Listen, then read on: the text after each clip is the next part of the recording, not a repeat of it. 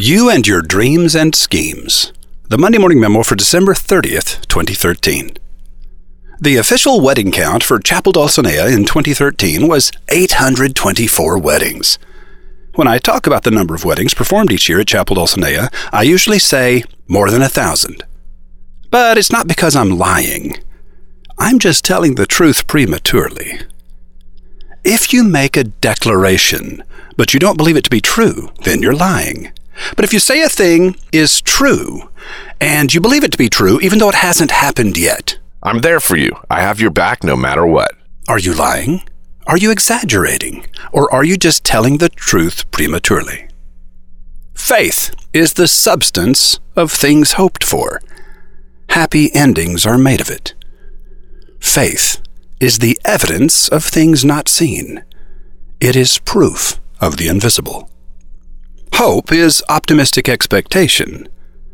Faith is hope with its sleeves rolled up. Faith is hope wearing working gloves. Faith is hope yanking the ripcord of a chainsaw. Faith is hope with a hammer in its hand. Faith speaks of that which is not yet as though it already were. Faith requires commitment. I have faith in the success of the companies for whom I write ads. I have faith in the abilities of my Wizard of Ads partners. I have faith that you will blossom like a rose when you visit Wizard Academy. And I have faith that you will find what you need while you're with us. Faith requires commitment. And commitment is a choice. It's not something that arises within you like courage. It's not something that comes upon you like fear. Commitment is simply a choice. Are you willing to pay the price of commitment? The things to which you must say no are the price of your commitment.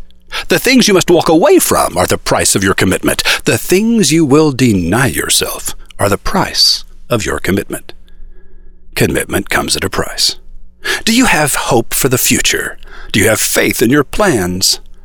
Does your faith have a hammer in its hand? Are you willing to pay the price of your commitment? If you can give me 4 yeses, I'll tell you your future. You're going to have a fabulous 2014. Roy H. Williams. Janet Sanders, founder and CEO of Income Direct, is an entrepreneurial rebel with a cause. Down to her last $500 and working out of the back of her home, Janet set out in 2002 to revolutionize the credit card processing industry. Her goal was to bring down the lofty price that merchants, such as she, were expected to fork over for the privilege of accepting MasterCard and Visa. Today, Janet's Income Direct clears more than $2 billion annually in credit card charges as she has rewritten the industry's playbook.